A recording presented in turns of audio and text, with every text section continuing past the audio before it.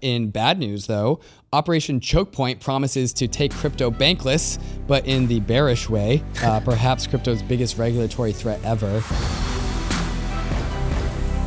Bankless Nation, it is the second Friday of February. David, what time is it? Ryan, it's the Friday Bankless Weekly Rollup, where we cover the entire weekly news in crypto, which is always an ambitious endeavor, especially this week. An insane amount of shipping, some extra large FUD, and we're going to cover it all on this Rollup here and now with, of course, coffee.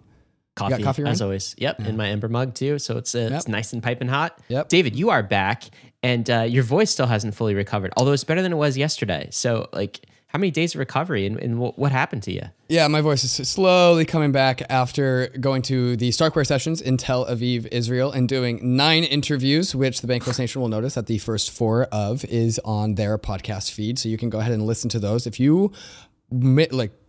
you just can't make it out to conferences, don't worry, because Bankless has your back. I bring out an entire podcast studio with me, including 3 microphones, and I interview everyone who's founder, builder, developer of that particular ecosystem. This conference in choice was the Starknet World, and sometimes I put my voice on the line too to get that done, and that's why you're going to be hearing a little bit raspy of a voice on this weekly Rollup this week. Big sacrifices to make this happen. Many Gothams died for this information. A little Star Wars reference for you. David, I always thought you were just going to the conferences for me, man, but I guess it is about the listeners too. Seriously, I appreciate that. That's one of the great things about, people don't know the partnership between David and myself. It's just like a yin yang type thing where he does all sorts of stuff that I'm like, I don't want to go to a conference. David's like, I absolutely want to go to all the conferences. Yeah. And so it's a really good fit. And David's like, I don't want to do accounting and bookkeeping and that sort of thing. And I'm like, oh, that's fine for me. I enjoy it in a weird way. So weird. That's what makes this partnership work. Yeah. Anyway. Also, just like the disposition of who I am at a conference is like, I just want to talk with as many people as possible, but I also hate small talk and receiving pitches. And so in order to defend myself from getting pitched by everyone all the time, I schedule out interviews, longer form interviews. And I'm like, oh, I'm sorry, I'm busy. Talks, I'm interviewing people. But not the small talk? Yeah. I'm like that too. Yeah. You know what's funny is I know you characterized yourself as an introvert, but I think if somebody met you at a conference, I don't think they'd see an introvert. Yeah, everyone is surprised. Like I say, oh yeah, I'm kind of introverted, and everyone's like, what? No, you're not. And actually, I have had to actually rethink that. Yeah, because there are true introverts that just really don't. Yeah, there are people who are more introverted than me, but also like coming into crypto, I have discovered that it has created a more extroverted, outgoing person in me. That is something I've noticed.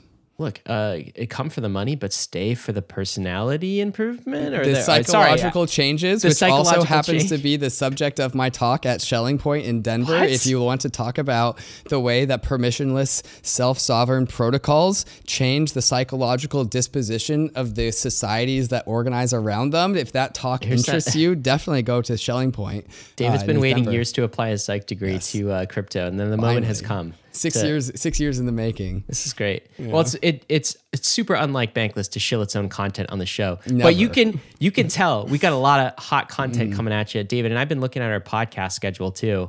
I mean, we're recording 3 podcasts over the next 3 days, 3 working days with some real big names. Oh my God, I think it's some of the hottest content lined up over the next 10 days that I think Eric Howell. Yeah. This is in crypto ethics. We're talking about that. Eliezer. AI Gigabrain. We're talking about AI. This isn't just Bankless following the AI trend. This is not about AI tokens. It's not about AI tokens. This is real AI. I mean, this guy's like a big brain. It's incredible that he's choosing to come on. And then Annie Jacobson. Oh my God, I'm so excited for the Annie Jacobson and episode. She's going to tell us. Can I take a moment to shill it really quick? Well, okay, but here's my take on it. She's going to tell us if we have to hide from our government, if the government is coming after people in crypto, right? I wouldn't say that that's the most accurate way of the theme of the content. The Annie Jacobson content. Annie Jacobson is an author who does not really know much or care about crypto and doesn't need to in order to talk about what we're going to talk about. She's written books like The Pentagon's Brain, which is an exploration into how the Pentagon thinks and how it's organized. And this subject matter is there are many intelligence agencies in the United States that, the CIA, the Pentagon, et cetera. And there also, throughout history, has been a number of countercultural dissident movements. And there have been ways that these intelligence agencies have engaged with these countercultural dissident movements. Infiltrated, yes, perhaps is the correct word. And so while Annie doesn't have any specific knowledge about how the CIA might have been chosen to engage with crypto, the idea is that we can talk about all of the different strategies that they have infiltrated other movements, and it's up to the listener to connect the dots and extrapolate this into how the CIA might have infiltrated the crypto world. The question is, how well do you really know your crypto podcast co-host? Like, how well do you really know that person? That's a question I intend to ask Annie. Okay, well, so like I'll jump to the conclusion of that episode. We don't know the conclusion yet. Well, the punchline, I'm pretty sure. Well, okay, so Annie Jacobson spoke at the a16z Founder Summit, which is retreat, which is how she came onto my radar. And the conclusion is like, if you are in the social networks of crypto, the VC networks, the media networks, the likelihood that someone is a plant is like, that's looking back throughout history as how this has happened throughout other dissident movements is likely. And so like I look at myself and I'm like, I moved to New York to be a part of the crypto socialite crew. I have one of the most extensive media networks in all of crypto. Chances are somebody the CIA really wants to be my friend. Well, maybe they probably already are then. Yes. And if they've wanted it, then they are. There's someone who's my friend who I probably have already invited over to my apartment who's probably listening to this and is like, oh, fuck, they're onto me. Thanks, David. Paranoia increases 10x. You guys appreciate that? That was like a whole 8 minutes of shilling bankless content. Yeah. I'm sorry. We got to get to the roll-up content today, all right? Mm-hmm. Is Biden Operation Choke Point, this Operation Choke Point we're going to talk about, is it coming to kill crypto? We'll talk about that. What else we got, David? DCG and Gemini hug it out. Maybe we'll get some of our money back. Perhaps a successful resolution. And so if you have money in Gemini Earn, stay tuned to find out how much money that you may get in return. And also, Ryan, you've noticed this. I've noticed this. It is absolutely ship season. So many teams have shipped very cool things, very big updates in the last recent weeks. So we're going to cover it all. Fundamentals are up big. Also, a16z is a DeFi governance cartel. The manhunt for Do Kwon. NFTs on Bitcoin continue their exponential growth. ARK's audacious Bitcoin price targets. This roll-up is absolutely jam-packed. I'm really excited for this one. So stay tuned for this all. You know what else I'm really excited about is more tools to help us learn about crypto and go bankless. Here's one of the best tools I have seen this year. It's called MetaMask Learn.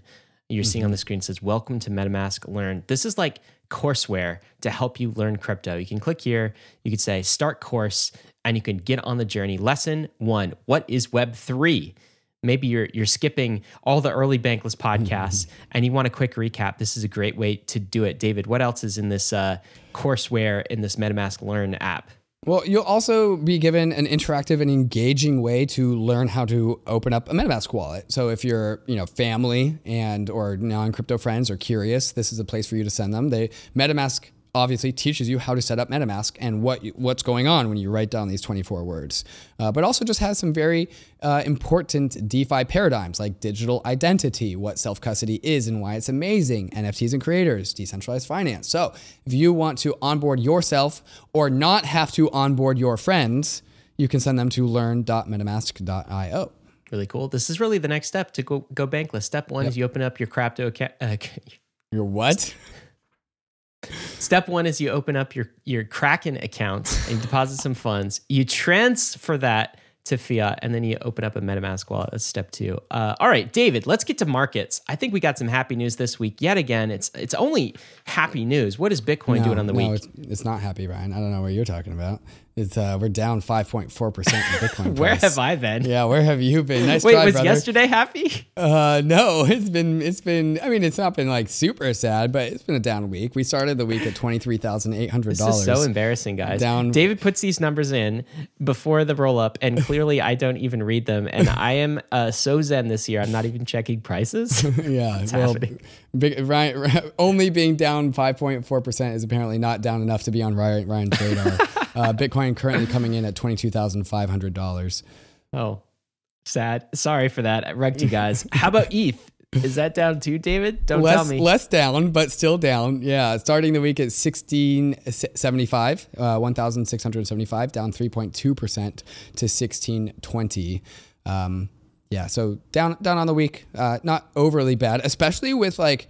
So we're going to talk about this banking FUD, this Operation Choke Point, and we're only down this much. I'm like kind of really optimistic about this. And so very rarely in the Bankless Weekly Rollup will we give a forward-looking market take, but I saw this here, and this is from crypto trader Hornhairs. 3 weeks of compression and higher lows on the ETH price chart. And so you can just see this triangle wedge forming. And he is claiming that the resistance, the $1,700 resistance, which we talked about last week, is perhaps fading away.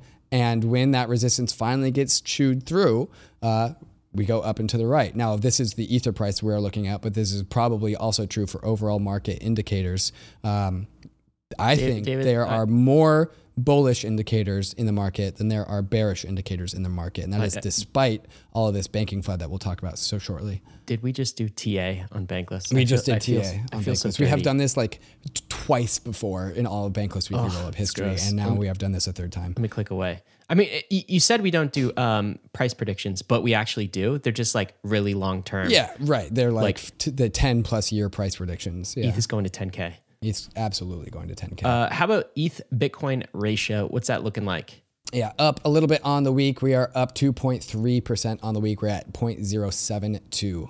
David, look at these charts from Kraken that we're showing. It's really good. Can I talk about one of my favorite features here?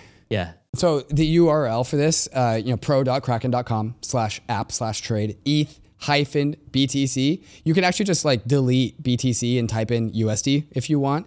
You can type in trading pairs in the URL. So like, you have it also pulled up in the fantastic modular UI UX that Kraken has. So you can look at multiple charts at once. So they're tabs, but you can also drag and drop them and make them modular. So you can pull them out if you want to look at multiple we got at once. tabs and tabs right now. Tabs inside of tabs, but you can also intuitively change the URL. Like, I don't know if other people do this when they navigate crypto, but just like if you want to type in any like ticker, you can do it straight through the URL to get what you want. I think it's great. Can I do the Sol BTC ratio? What's that looking like? Let's see if they got it. Sol BTC, boom, there it is, straight from the URL. That's pretty amazing. Yeah. Big screen, love this stuff. Yeah, good job, Kraken. Look at that. You're a trader now, Ryan. Wow. Look at this. Kraken is turning a trader out of Ryan. Wow, never thought it possible. Maybe behind me, live updates all the time, so I can keep track of freaking prices. Apparently, I don't do that. Clearly. Global crypto market cap. Are we above $1 trillion, David? $1.1 trillion. That's all I need Slightly to know. down on the week. That's all I need to know. Okay, let's talk about some market stuff going on. One is ultrasound money just keeps getting more and more ultrasound. ETH is at all-time lows in terms of deflation. Post-merge all-time lows. Yes, post-merge all-time lows. Ever since the burn started? Mm-hmm. No. Ever since the merge happened. Yeah. This is I kind of consider all Ether supply metrics before the merge kind of irrelevant now because we are so close. Like we could. Oh, is that a good take, David? Maybe there's I think so. Maybe there's only two dates in crypto. There's BM and there's AM. Before merge, and at least in Ethereum. If you want to be an ETH maxi about it, you can say for all of crypto. But at least in Ethereum, I kind of like it. I kind of like it. Yeah. So like all Ethereum monetary policy kind of resets at the merge, and now we are at all-time lows. PM post merge.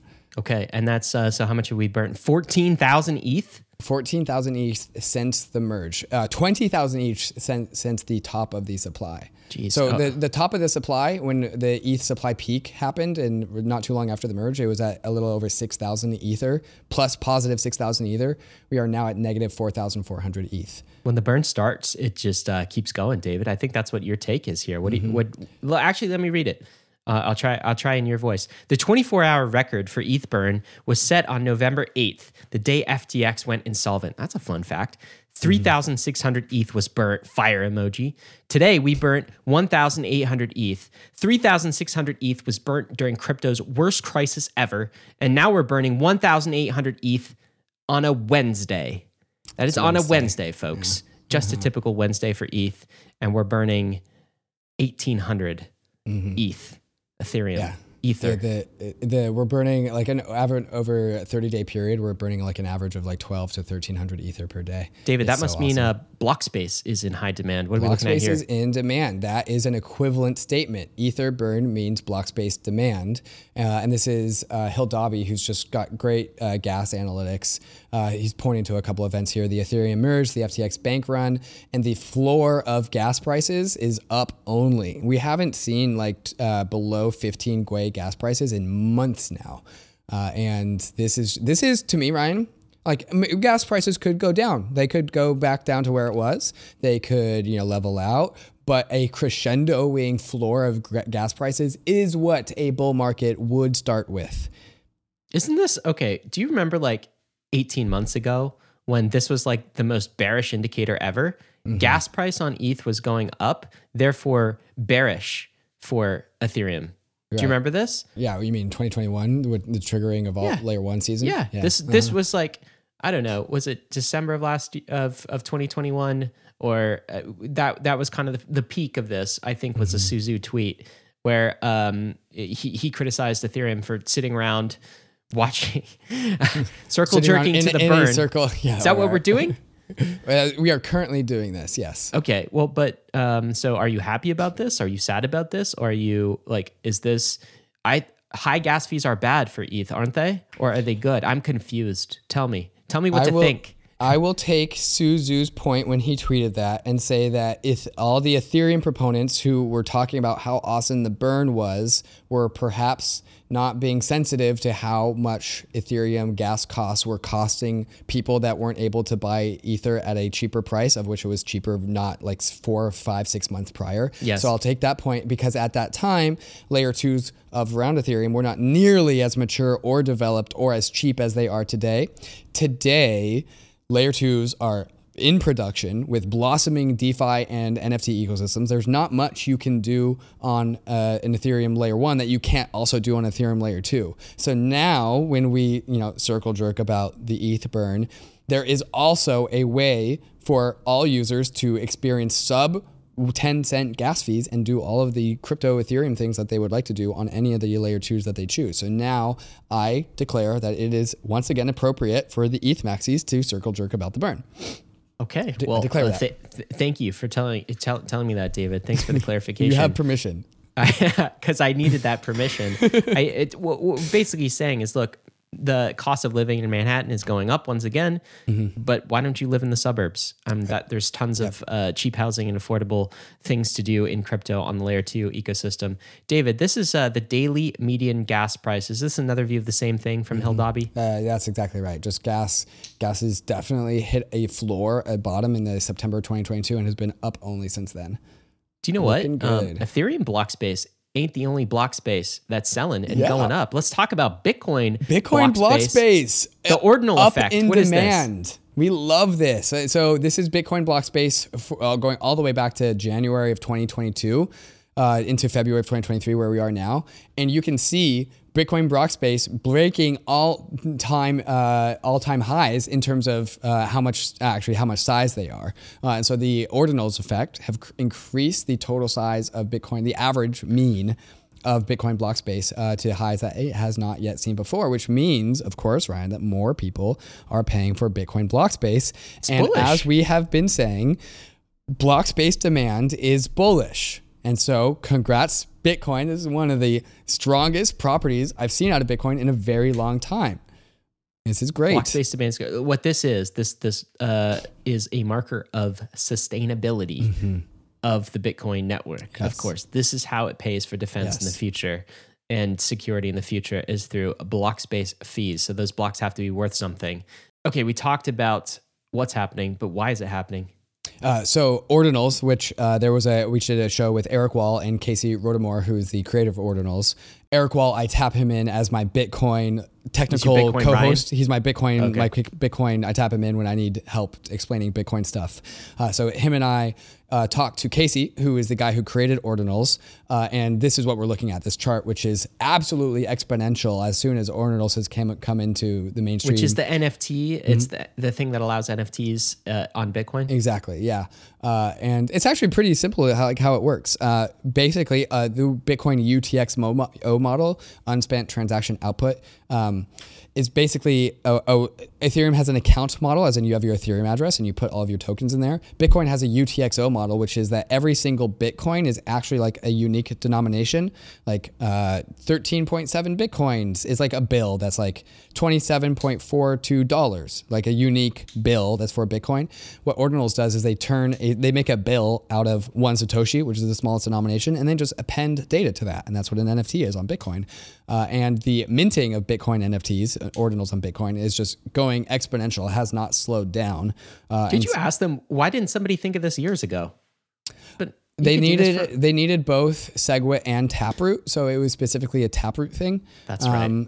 Which is relatively recent, but not. Also at the same time, like Bitcoiner culture isn't really one to like enjoy a lot of non-BTC use cases of Bitcoin. Yeah. And so like this is why this is controversy. And like Luke Dash Jr. is a Bitcoin core dev, is like people have lied and tricked the code in order to make this happen, which I think is one of the worst takes I've ever heard. Trick the code? You can't trick code. That's not how it works.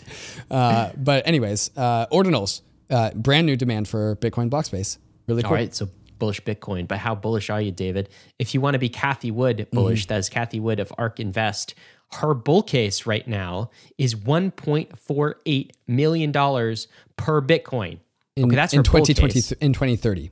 By 2030. By 2030, I should say. Yeah, it's not happening this year, according to Cathie. The bear case, you want to hear that most bearish possibility Cathie Wood thinks could happen for Bitcoin, $258K per Bitcoin. Actually, I could see the bear case playing out. What do you think about these numbers, though, David? I gave my takes. I think that bull case is extremely bullish. While Bitcoin perhaps might be able to tick that amount, I do not think it will ever be able to sustain a $1 million price. And the reasoning behind that is this math that is on the screen here. Bitcoin at $1.5 million in 2030 means that it's issuing $2.33 million every 10 minutes in block rewards. New Bitcoin being minted every 10 minutes is going to be worth $2.33 million. When Bitcoin hit its 2021 peak, it was issuing $400,000 per block. And so Cathie Wood's bullish Bitcoin prediction would imply that Bitcoin would be issuing $2.33 million every 10 minutes. And that is why Bitcoin can't sustain a $1 million price tag, because no bull market could ever sustain $2 million of flows out of Bitcoin miners, because they have to sell. Bitcoin miners have to sell. So that $2.33 million of issuance per block every 10 minutes comes out to $330 million a day of issuance for miners, which not all of it is sold immediately, but ultimately generally becomes sold. Like 95% over time ultimately becomes sold. How will any asset be able to sustain itself under $300 million a day of net sell pressure? I don't think Bitcoin can ever sustain a $1 million price tag because of this math. Well, eventually that block subsidy will drop to zero, though. Yeah, but then so does the security, and that's a different issue. Yeah, I think Bankless listeners, hopefully you're seeing the way that Bankless, David and I at least, think about these assets. It's very much about how much. Yeah, it's about flows. It's about how much of block space, the product that blockchains create, are you selling versus what is the cost of the sale through issuance and through other kind of transaction fees. So that is Bitcoin.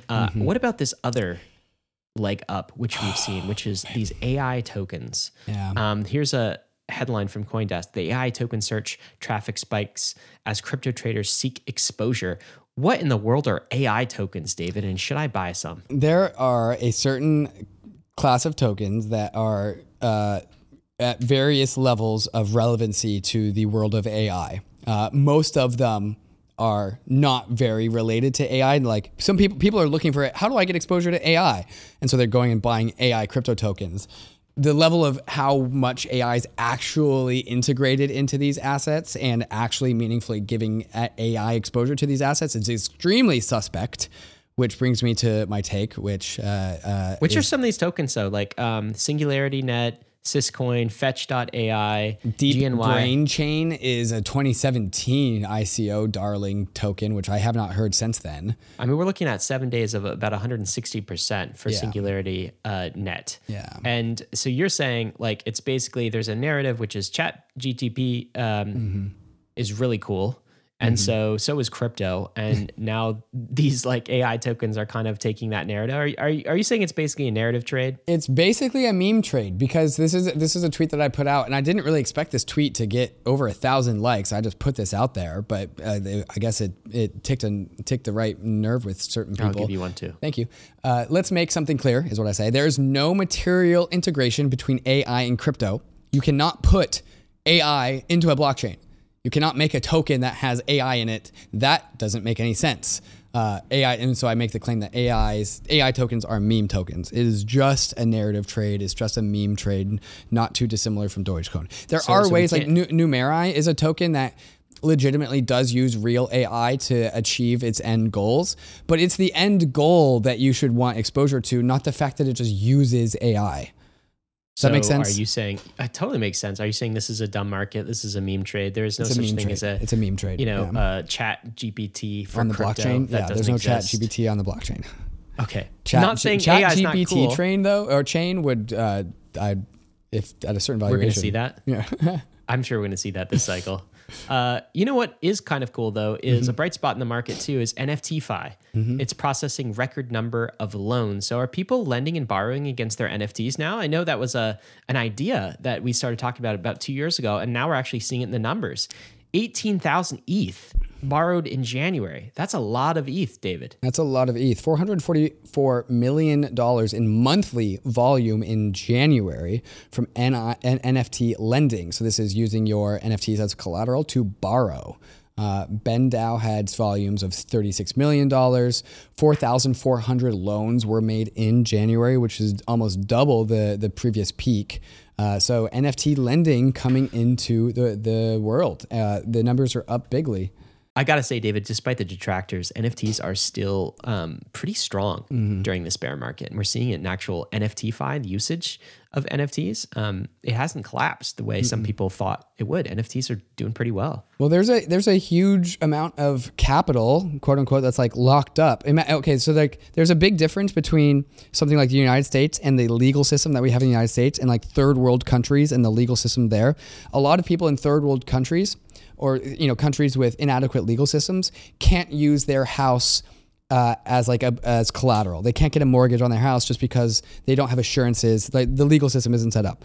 America does have that, and so people can use the value of their house to access capital. And this has been a huge boon of wealth for America. That's why one of the reasons why America is so great is because our legal system allows us to tap into capital. This is the same effect. I'm applying this to NFTs. Previous to now, the capital that's locked up in value of your NFT, your 100 Ether CryptoPunk or your 100 Ether Bored Ape, you can't access that capital without selling it. With NFTFi, you can access that capital without selling it. And so there is a wealth effect that is generated for all of the NFT holders because they are able to use smart contracts to tap into the capital of their assets. And importantly, this is outside the bounds of a nation state. So it doesn't matter where you live. Another way to describe what you talked about is kind of legal assurances. Settlement assurances. It's effectively what legal assurances are. And Ethereum gives us stronger settlement assurances too. David, we got a lot more to cover. What's coming up next? Coming up next, did you have money in Gemini Earn? Because you might be getting your money back. Stay tuned. Yeah, Ryan, some good news. So Ryan, stay tuned. I will tell you exactly how much you might be getting back. Okay. In bad news though, Operation Choke Point promises to take crypto bankless, but in the bearish way, perhaps crypto's biggest regulatory threat ever. And the manhunt is on for Do Kwon. Meanwhile, Kyle Davies is ignoring the subpoena for the Three Arrows Capital lawsuit. Bad boys on the scene.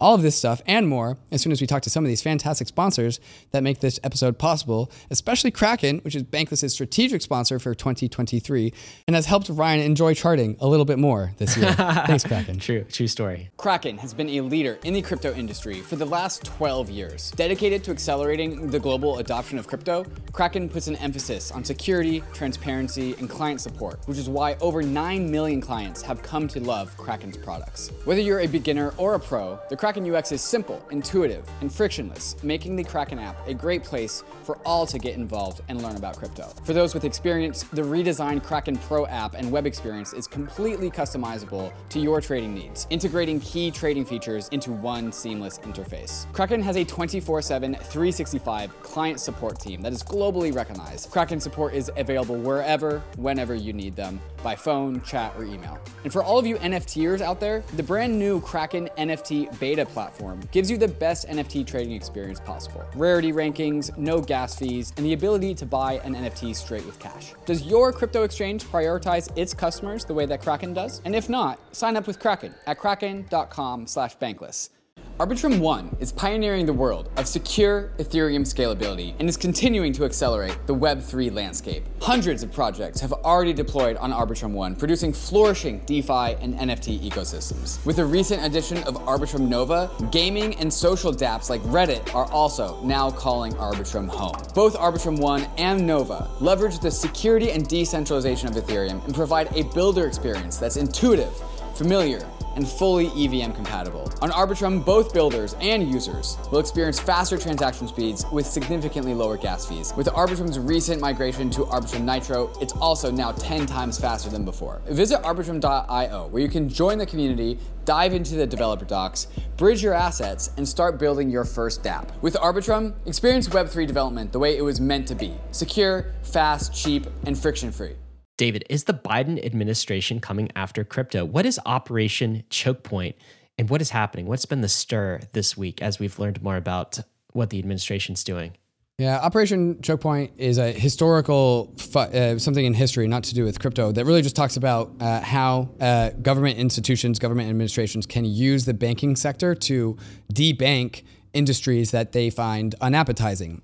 So Nick Carter is tweeting out, "I don't want to raise the alarm. I don't want to sound alarmed, but since the turn of the year, a new Operation Choke Point type operation has been targeting the crypto space in the US. It is a well-coordinated effort to marginalize the industry and cut off its connectivity to the banking system, and it's working." The original Operation Choke Point was like an Obama era thing, 2012 and 2013, and it was like targeted towards gambling. All the kind Online of gambling, all the poker websites got Online kind of poker. shut down almost overnight, and then it was which expanded. is why later. they started to use Bitcoin. That Right. was a big impetus of Bitcoin adoption. And then it was expanded later into other, nefarious industries, the marijuana industry and others like it. So now what Nick Carter is saying is basically there's going to be an Operation Choke Point 2.0. Indeed, it's already begun. And this time in the target sites is the crypto industry. And he's brought some evidence to the table too. Right. So what are some facts that he mentions that are relevant to this case?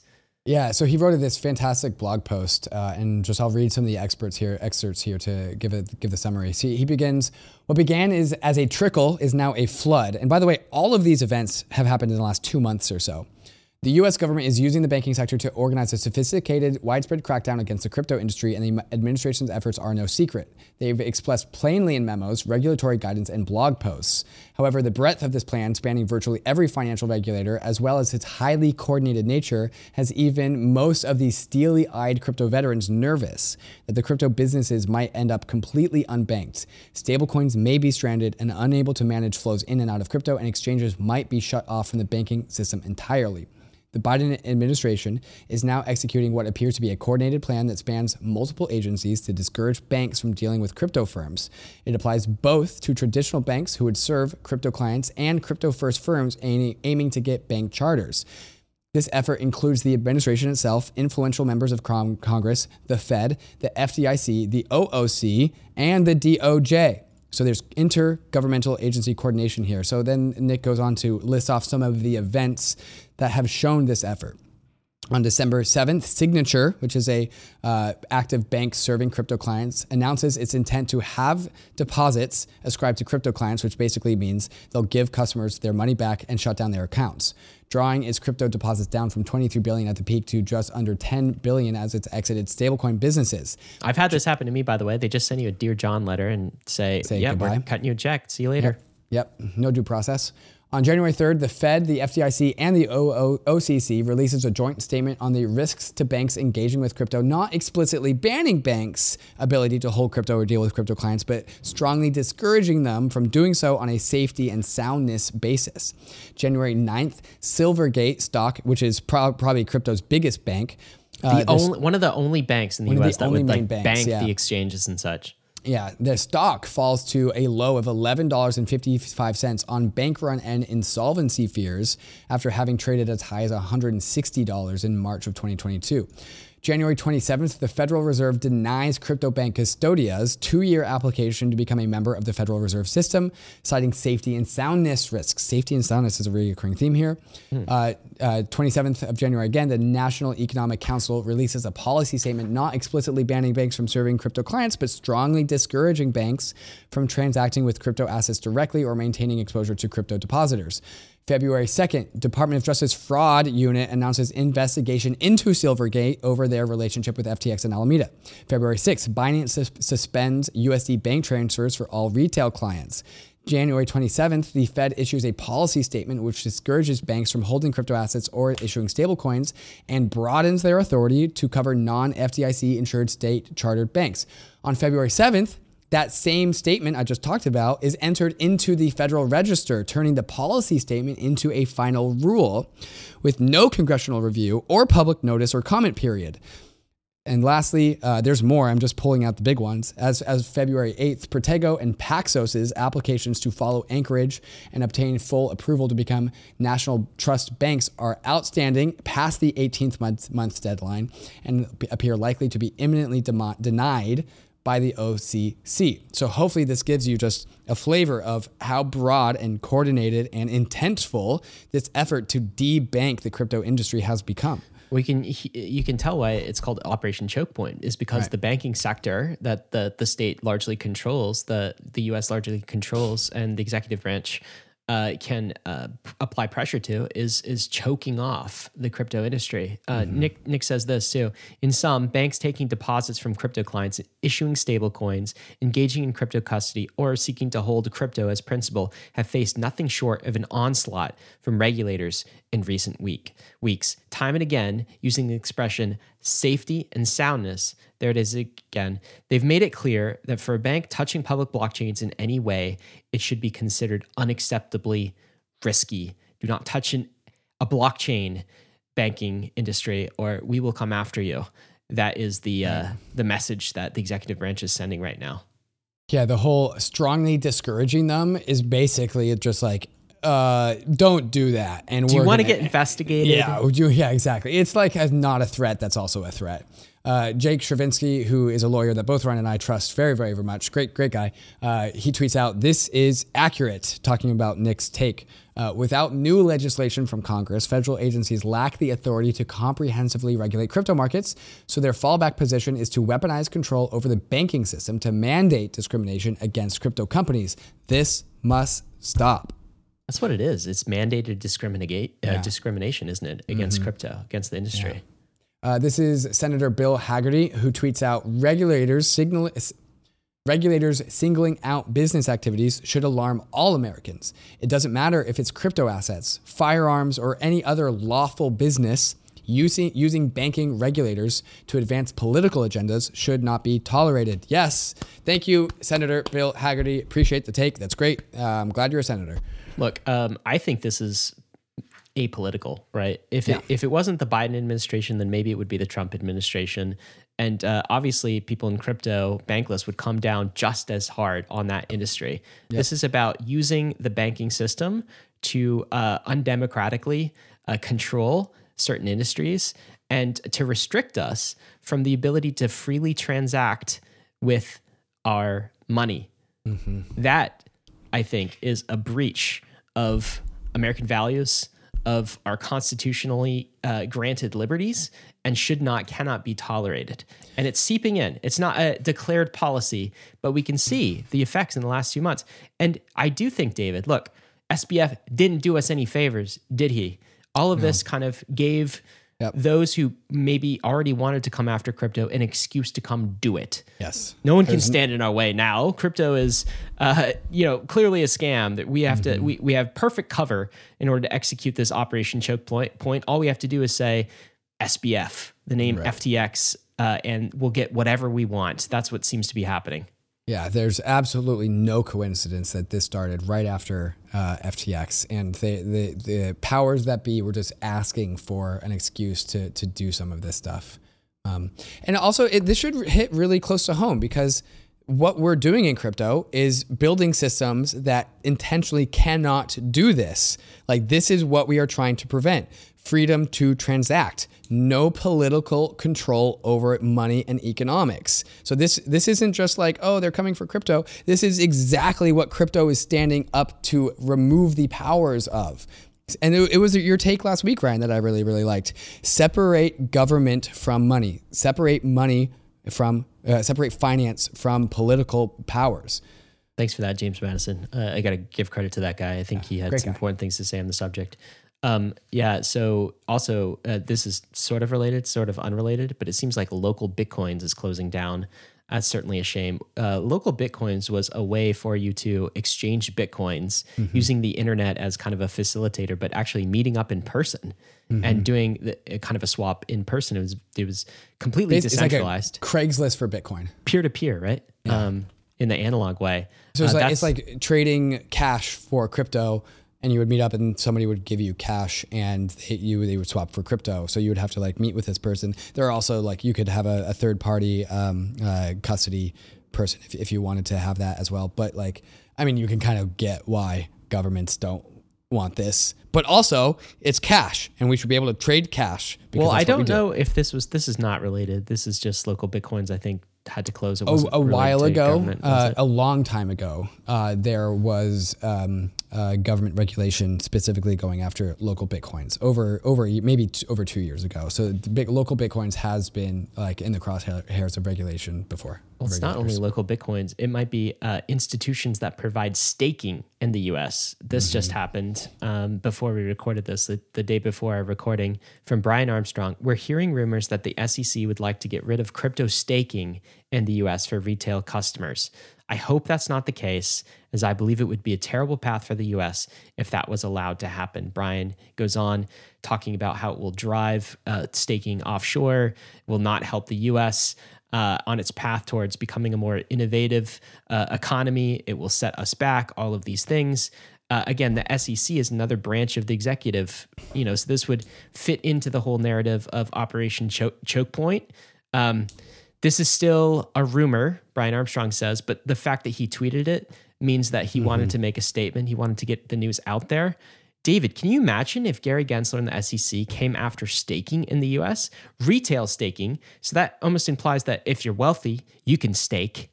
So it's basically like another discrimination against the poor. Sorry, you're pleb. You're too poor to stake, but too poor rich to make institutions money. Can. It also remains to be seen if this would extend outside of kind of the institutional staking of a Coinbase, for example, or a centralized exchange. And would it extend to like a Rocket Pool, David? Would it extend to a Lido? Would it extend to a home validator that you're running? Can you imagine that? What a breach of our liberties that would be if that happened in the United States. At home. You must do it through an institution. Give me a break. Like I don't even know. This is, again, it's rumor. And I feel like some of this is, obviously Twitter is kind of optimized for maximum FUD. It's probably not as bad as it all sounds, but it's clear something is going on here. And we need to brace ourselves. We need to be ready for it. Yeah. When Brian tweets out something like this, when he starts a tweet thread and the thread says, we're hearing rumors that the SEC would like to get rid of crypto staking in the US, like Coinbase lawyers are connected. This isn't Brian just like, oh, I heard a rumor. This is Coinbase's lawyers who absolutely know something, who's like, Brian, we need to use your messaging and platform and Twitter account to broadcast this to the rest of the industry. This is so like we're hearing rumors. This is the rumors are substantial. I can almost guarantee you that.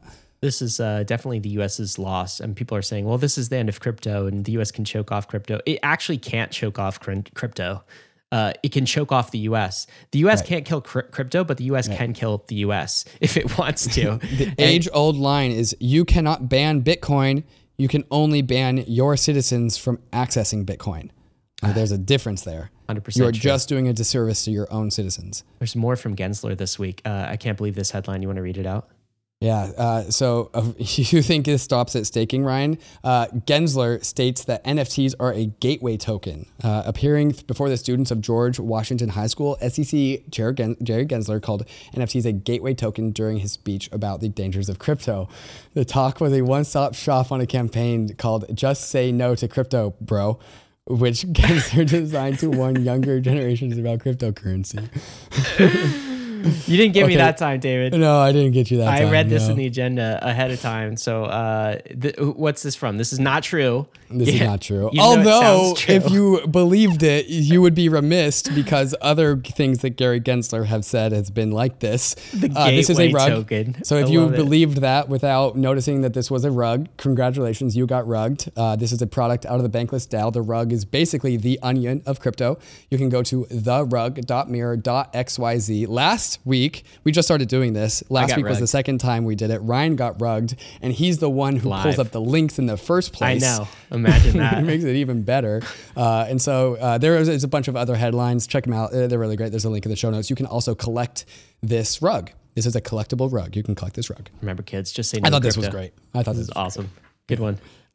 Genesis versus DCG. David, am I going to get my money from Gemini Earn? How much? How soon?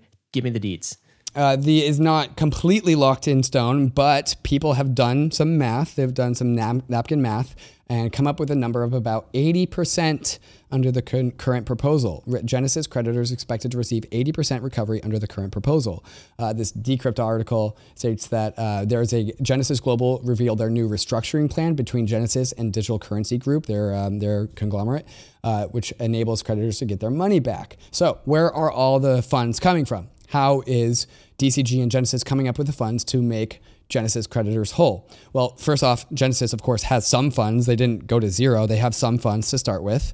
In addition to the funds that Genesis has, DCG is also selling Genesis Global Trading, and so they will generate some money for that.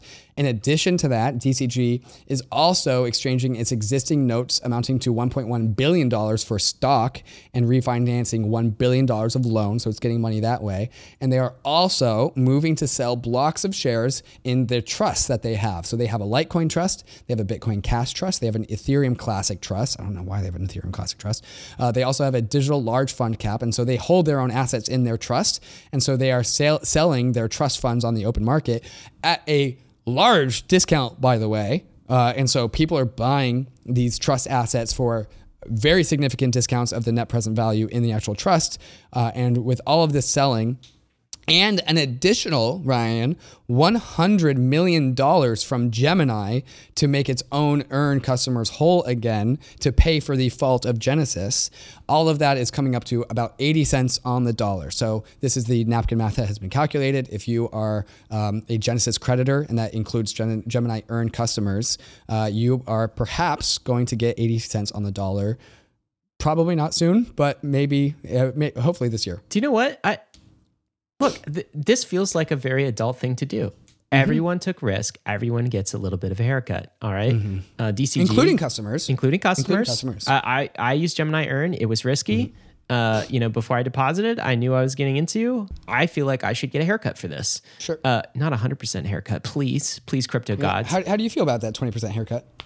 Fine. I'm not gonna say I deserved it. But I kind of it wasn't a bankless thing to do. The reason I've used some of these centralized exchanges is to kind of test them and compare them versus DeFi. It's not a large amount of money for me. I think for some people, the lesson will be much more painful because they had a large portion of their funds inside of these accounts. They weren't using them in the way I was using them. And that does feel a little lopsided and unfair. But still, what happened was DCG is taking a big haircut, which they should. Gemini is acknowledging some culpability. and contributing to this, and depositors take care of it. Much different than what's going to happen with Celsius and BlockFi. I don't know if you're going to get anything from Celsius. Well, no, because Alex Mashinsky totally rugged you. BlockFi, you might get something. I don't think we're going to get anything close to 80% from either of those cases. So it's unfortunate, but I'm glad that both the Winklevosses and Barry Silbert could kind of come to terms on this and figure this out. There's a lot of back and forth publicly on Twitter before this happened, but this seems to be a reasonably good outcome for depositors. So look, this was the last domino to fall, and it feels like now it's fully fallen. We dealt with 2022. Can we safely say that now, David? Well, now we have to deal with all the regulatory blowback, but the crypto side of things, I think, is coming to a close. I'll just say that the Winklevi twins and Gemini kind of get a lot of flack, but I mean, they don't have to put up $100 million, but they are anyways. And so I just want to give them some quick props. Yeah, that's good. It was also probably a good business decision. Yeah, I mean, they didn't come out of this looking clean, so that's maybe the cynical view of it. But it's good outcome. David, what do we got coming up next? Coming up next, Arbitrum enables devs to BYOL. What's BYOL, Ryan?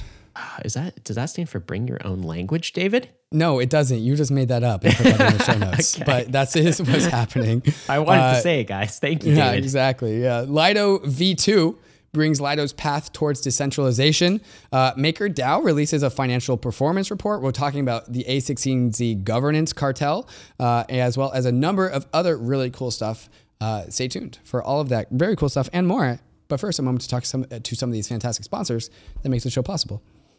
Uniswap is the largest on-chain marketplace for self-custody digital assets. Uniswap is, of course, a decentralized exchange, but you know this because you've been listening to Bankless. But did you know that the Uniswap web app has a shiny new fiat on-ramp? Now you could go directly from fiat in your bank to tokens in DeFi inside of Uniswap. Not only that, but Polygon, Arbitrum, and Optimism Layer 2s are supported right out of the gate. But that's just DeFi. Uniswap is also an NFT aggregator, letting you find more listings for the best prices across the NFT world. With Uniswap, you can sweep floors on multiple NFTs, and Uniswap's universal router will optimize your gas fees for you. Uniswap is making it as easy as possible to go from bank account to bankless assets across Ethereum, and we couldn't be more thankful for having them as a sponsor. So go to app.uniswap.org today to buy, sell, or swap tokens and NFTs.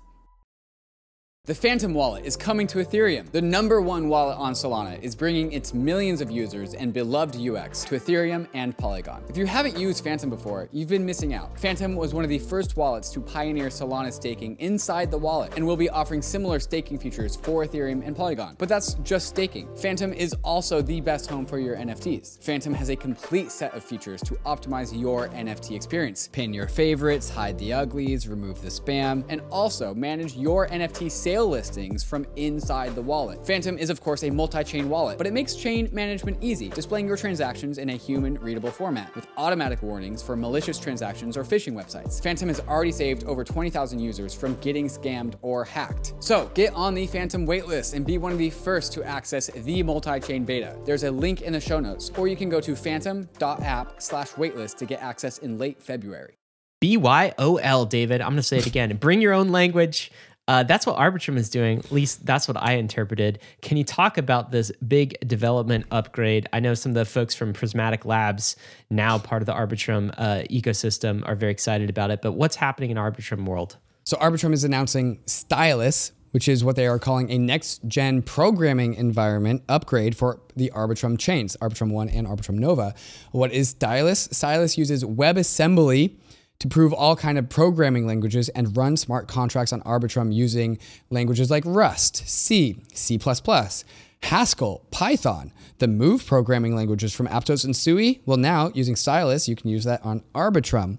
So the idea here is both Arbitrum and Optimism have gone after what we call EVM equivalents, but that is really optimizing for solidity. What Stylus is perhaps like a sidecar, these attachments, plugins that uses WebAssembly, and WebAssembly lets you use any programming language, which is why Ryan has created this term, bring your own language, which has never been uttered before in the history of ever. Never. And so this is why Arbitrum is calling this EVM Plus, as in EVM plus literally every other programming. It's pretty language. awesome. Yeah, This has never been done before. This is a very big deal. This is awesome. If you're not a developer and you don't know the Haskell and in Python and C++ and everything that David mentioned, this is a really big deal. Like Ethereum's been trying to do this for a long time. It compiles all down to the EVM, but you can bring your own language. The third time I got that in. Nice. So it's pretty cool. I don't know if I'll be able to do it with like, I've got a little bit of HTML experience and I think I can. Your MySpace days? Yeah. You think I can? Thanks. That's how old I am. Where do you think I learned HTML? It's from MySpace. On MySpace? Yeah. I remember we were talking about GeoCities one time though, and you're like, what's GeoCities? I don't know what GeoCities are. Okay. The OGs, the internet OGs listing know what GeoCities was. Okay.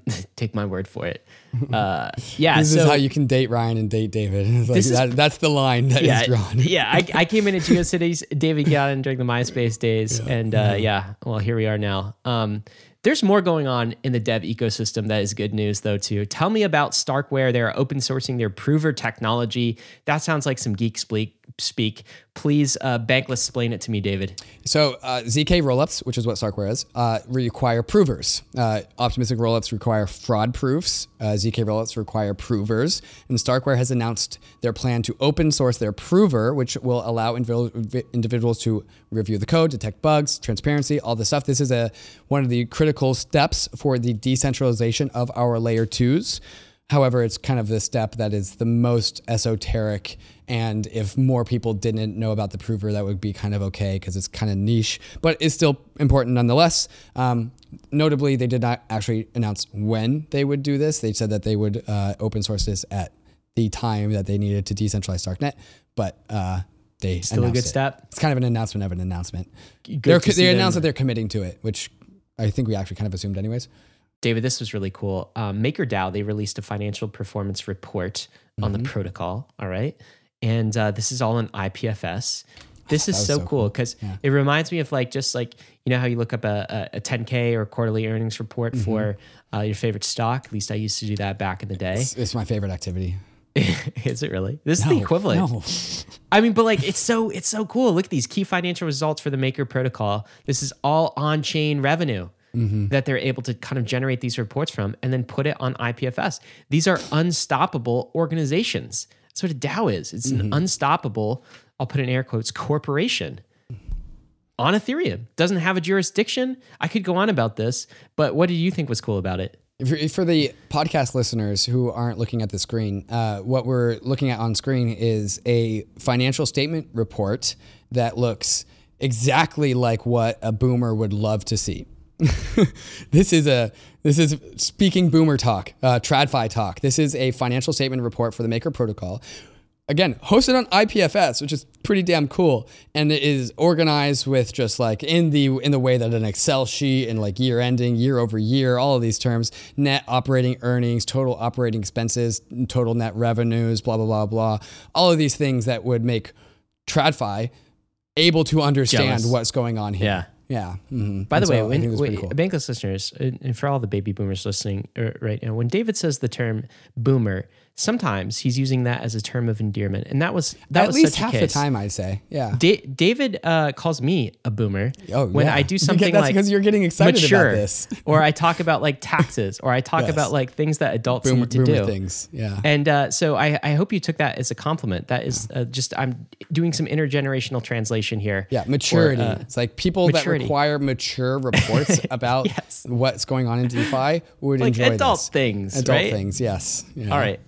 What do we got? Yeah, boomer things and adult things are mostly, not all, but mostly synonymous. Here we go. A16z, they voted against a proposal to deploy the latest Uniswap iteration on the BNB chain, flexing their token governance power. A lot of people were upset about this. Can you tell us about the controversy and some of the takes here? Yeah, so people are gearing this up as a VC versus VC governance war. So it's A16Z versus Jump Crypto. A16Z backs, and this has to do with the bridge that that connects the governance, the Univote between the Wormhole bridge. The Wormhole bridge. So like Wormhole is backed by Jump, A16Z backs Layer 0. But there was there's a proposal to put Uniswap on BNB, and then there was some controversy over what bridge that they would use. Is this right? This is this is what people are assuming is being fought over. So a16z wants Uniswap to use the layer 0 bridge, which is their product that they invested in. Jump wants Uniswap to use the wormhole bridge, which is what Jump invested in. And so now these VCs are fighting over this. I don't think Jump Crypto voted with their tokens, but it was the wormhole bridge that was used in this proposal, which a16z used its governance power to veto. And so the debate about this which bridge to use is partly about security, because we all know the dangers of layer 1, cross layer 1 bridges. A16z used 15 million of their Uni tokens to vote against the wormhole bridge for the Uniswap v3 deployment. So do you have a take on this? Some people are outraged, calling this an A16Z cartel. What's your take? Yeah, so I'll give my take at the end. This is Steven's tweet, Doge Tosi from the block, and a quote from the community that he's quoting says, "If A16Z goes against the community vote and tries to tank it, I'd be shocked. That would be truly abhorrent. I don't think that they would go that far." And then he follows up with, narrator, they went that far, because that's what they did. However, there is Eddie Lazarin, who I believe is at A16Z, who tweets out this, seeing many false claims about A16Z's crypto's voting power in Uniswap Foundation governance. Let me clear it up. A16Z, we delegate 40 million votes to outside groups with no conditions on how they vote. We vote with 15 million tokens, less than half of what we've delegated to others. So A16Z has given their governance power of the majority of their tokens to others, and they say that they don't have any influence over their vote. And so the A16Z used 15 million of their Uni tokens to vote on the proposal that they wanted, and that swayed the vote. And the thing is, though they were the only ones that really voted for the no, to reject. Almost everyone else voted yes, which is why this is controversial. But I mean, the vast majority of voters, just tokens, didn't vote at all. We should specify that that's too. A very good point. Like They're we're passive. like a minority of total voters. How do I feel like this is a VC cartel? Yeah, not really. I'm kind of like meh about this whole thing. What's your take? My take is similar. I think it's kind of like it's token voting. Like It's we're token all vote. clear on This what is what that this means, is. right? Yeah. The protocol states that those with the majority of tokens win the vote. Like it's literally what it says. Right. I think people need to realize that some of the decentralization and the token voting around these protocols is like actually not pure decentralization. I mean, the most decentralized part of Uniswap is the code that runs Uniswap. Right. That's it. After that, you have varying degrees of decentralization or centralization. This token vote is very similar to the governance mechanism for publicly traded companies or for any pool of capital that has kind of some sort of shareholder vote. So I've never exalted the idea of token vote in my mind and thought that this was somehow some panacea and somehow more decentralized than shareholder voting models.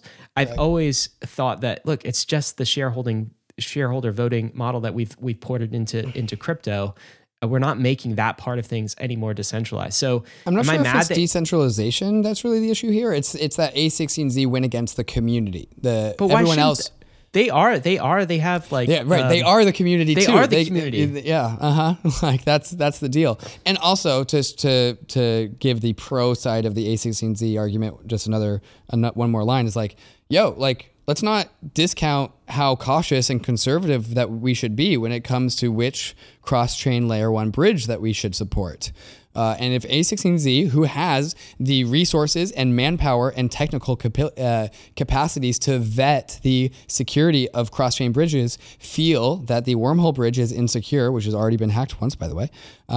Not to say that their bridge, layer 0, can't be hacked, but if that's what their expert opinion is, they have the resources in the world, much more than the community, the retail of the world, to actually vet that bridge. And so I think we should actually appreciate some of their abilities to do due diligence beyond retail. I think we should consider it for sure. And for those who are saying, oh, look at Ryan and David are now A16Z apologists. No, VC apologists. That's not what we're saying. VC apologists. Like, the ultimate remedy for this is the ability to go fork the Uniswap code and spin up your own Uniswap.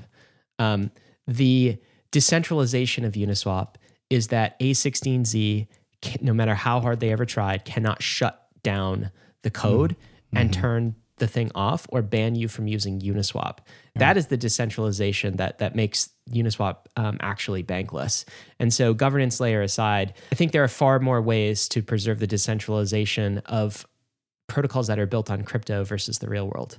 David, what's going on in the NFT world? I see a tweet here from Linkin Park. What are we looking at? Yeah, they have a new music video, Lost, which is getting a ton of attention and hype. The reason why it's relevant is that the beloved artist People Pleaser, the artist that created the Uniswap V3 X times Y equals K NFT movie, which created Pleaser DAO, which has already also done so much stuff. People Pleaser, the artist, directed the music video for Lost for Linkin Park. Congrats. People Pleaser is a dear friend of mine. I think she's becoming probably one of the iconic NFT artists of this space. The fact that she's working with Linkin Park, I think, is fantastic. You know what else she's done, Ryan? Before she came into the world of crypto, she did the cinematic shorts for Diablo 4. No way. Yeah. Uh-huh. Diablo right? has some epic cinematics. It's amazing. Yeah, she does killer work. So is there an NFT related to this at all? Is this going to be an NFT? I actually don't buy know, this? actually. Oh, this is all about People Pleaser. This is all about People Pleaser, yeah. Okay.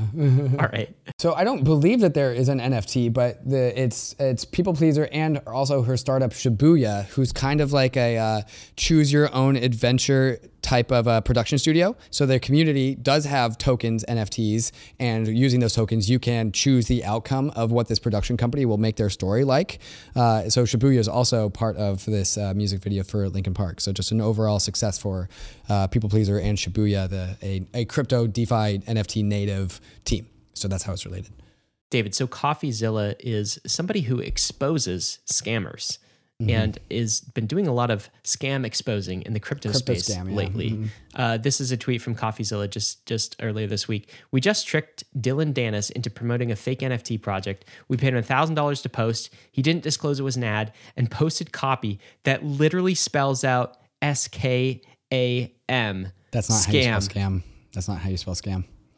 How do you spell scam, David? You spell it with a K. SCAM. That is scam. The word scam, David. So he's promoting, he got, again, CoffeeZilla told Dylan Danis, says, hey, we'll pay you $1,000 to promote this. It's our NFT project. It's called Sours Candies Are Moonbound, SCAM. And then Dylan just tweets this out. Check this out. Sours NFT candies are moonbound. Hashtag not financial advice. And then soursnft.com. What this man did not do, Ryan, if you scroll down, is that he did not go to the website. So CoffeeZilla follows up and says the entire project is fake. And if you mint it, it takes you to the website devoted to all the scams that he has done in the past. He being Dylan Danis, the guy that's tweeting this out. Who is this guy? Who's Dylan Danis? Some MMA fighter, related, not relevant. All right. Just like an they influencer. They made a website that is of all of these scams that Dylan Danis has promoted, and then they paid him to promote this Token Mint, and the Token Mint website was actually this website that was about how all of Dylan Danis has promoted scams. So the guy didn't even check the link. Wow. And he did it for $1,000, Ryan. That's some poor $1,000. How much would you sell your reputation and integrity for, David? At least $2,000. Guy's lowballing himself. I mean, what do you think of this kind of like honeypot activity by people like CoffeeZilla, like baiting the influencers? And I think it's awesome. Do it more. Yeah. Oh yeah, please. I will say this is maybe a good time to shill our disclosures. Bankless.com/disclosures. I actually think we do a pretty good job of this, David, which is... I think we have the best disclosures in the crypto industry. I don't know of anyone who has more strict disclosures than we impose on ourselves. If you see somebody that's better, send them to us. Let us know, because we'll beat them. Yeah. We'll change it. We will one up your disclosures. We'll up the ante. Anyway, you could see all the sponsors for Bankless, individual investments that we have, investments of people on our team, disclosures of Bankless LLC. Anyway, it's all there. And I think this is really important to hold people who have influence in society to this type of a standard. And we don't have kind of the regulations or the ad police. I don't necessarily want that either. But I do want disclosure to be a social norm across all of crypto. I think that's really important. Yeah, 100%. David, FTX. Tell us about the bad boys. So let's start with SBF and then get to Do Kwon. What's happening with SBF? This is just FTX debtors want their political donations back. So FTX debtors are sending confidential notes, apparently not that confidential because we heard about them, to the recipients of donations from FTX as lawyers review $93 million in political contributions as part of the bankruptcy case. So they are sending out all of the political figures or entities or whatever to saying them, hey, that money that FTX donated to you, you should give it back. Give it back. Yeah, because it wasn't his. So, politicians who received contributions linked to FTX should return the money by February 28th.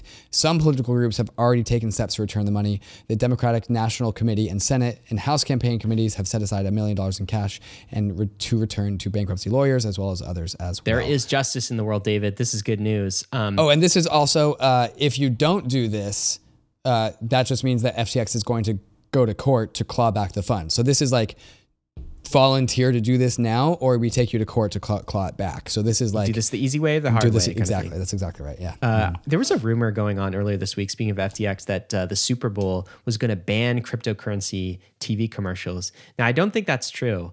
Yeah. That said, David, I don't expect to see many, if any, crypto commercials this year. And that was such a contrast. I remember last year at this time, this like exact roll-up last year, we were excited about anticipating. It was, we had an article about it. Right. And just after it. And in fact, I hate to say this now, it sounds terrible, but you got to give FTX credit. At least whoever did their ads, they actually had the best ad from last year. I mean, it's on brand for the scam to have the best one. Like they're all marketing, right? I mean, it was such a well done scam, wasn't it? Yeah. I mean, you can't like SBF pulled that part of it off. Yeah. Anyway, but there's Coinbase. There was who else? There was eToro. There's a whole bunch of them last year. None of that this year. Budweiser had shout outs to crypto projects. They had the Nouns goggles, which was the most, what would I call, tasteful and just well-researched way of putting crypto into your I don't think we're going to It was a way that like wouldn't offend normies because they don't know what those the noggles were, the Nouns goggles, but all the crypto people knew. This is for those in the US. If you're watching the Super Bowl this weekend, if you notice a Super Bowl commercial about crypto, then tweet Bankless. Want to hear about them. If you see anything subtle. The Super Bowl's this weekend? Isn't it? I don't know. Look, neither of us know, which is maybe tells you something. Maybe it's another Bowl? fact check. It's sometime in February. Oh, it is. Oh my God, it's the 12th. Yeah. What day is that? Well, that's you got this your party weekend? planned? I had no fucking idea. Big sports fans over here. No idea. But do you know where Do Kwon? But the rumor was that crypto ads in the Super Bowl are banned. They're not banned. Two companies they just don't have any money. Yeah, all the money fell through. So two other companies were on the 1 yard line, they said, quote from the article, before the collapse of FTX. And then that created the NFL motivated to look elsewhere for their ads. And so it's not banned. It's just like all the deals fell through. Can we find this guy though? Do Kwon. We talked about SBF. Where's he? Unknown, and that is what Korean officials they're looking for him. So Korean officials traveled to Serbia, to the far reaches of Serbia last week to help seek out Do Kwon, who is a fugitive. So a long time ago, an arrest warrant was issued. Tweeting? Yeah, dude, he's still tweeting, man. They can't like somehow track an IP address and like figure out. I don't know, man. Are they trying? I don't know. How hard are they trying? There's an international red notice out for his arrest, which means that like, all governments who are anything, if you find this guy, arrest him. So people are going as far as Serbia to find Do Kwon. Like, there's only a matter of time. Like, we're gonna get this guy. Do Kwon's going to jail. Yeah, real small world, hard to hide. Yeah. Kyle Davies is also hiding. David, what's this headline? Yeah, so a few weeks ago, we covered the Twitter subpoena because Kyle Davies was also still tweeting. And so since they couldn't find the man, they just tweeted out his subpoena because they knew that he was still tweeting. And so a quote from this article, a quote from one of the attorneys says, he is without question aware of the subpoena, having been tagged in 41 replies and 64 retweets, one of those was mine, and has once again chosen to ignore his duties to Three Arrows Capital, says Russell Crumpler and Christopher Farmer, who are overseeing the bankruptcy trading firm. What are we talking about? Yeah, well, Kyle Davies was taking interviews like at least a couple months ago. Remember, he's raising to build an exchange. Dude, I mean, he's just doing this blatantly. It's like, hey, all of the charges that I'm probably guilty for, I'm not going to answer to. Meanwhile, I'm going to stay in Dubai and raise for my new fund. Also, do you want to invest in my startup? Did I share my DMs with you? He messaged me, dude. Kyle, I'm going to pull up my DMs right now on my phone. Hold on. Kyle Davies. When did he message me? Monday, January 30th. Hey, David. Hope you're well. Sue and I are launching Open Exchange soon. It would be great to get your feedback if you're free this week.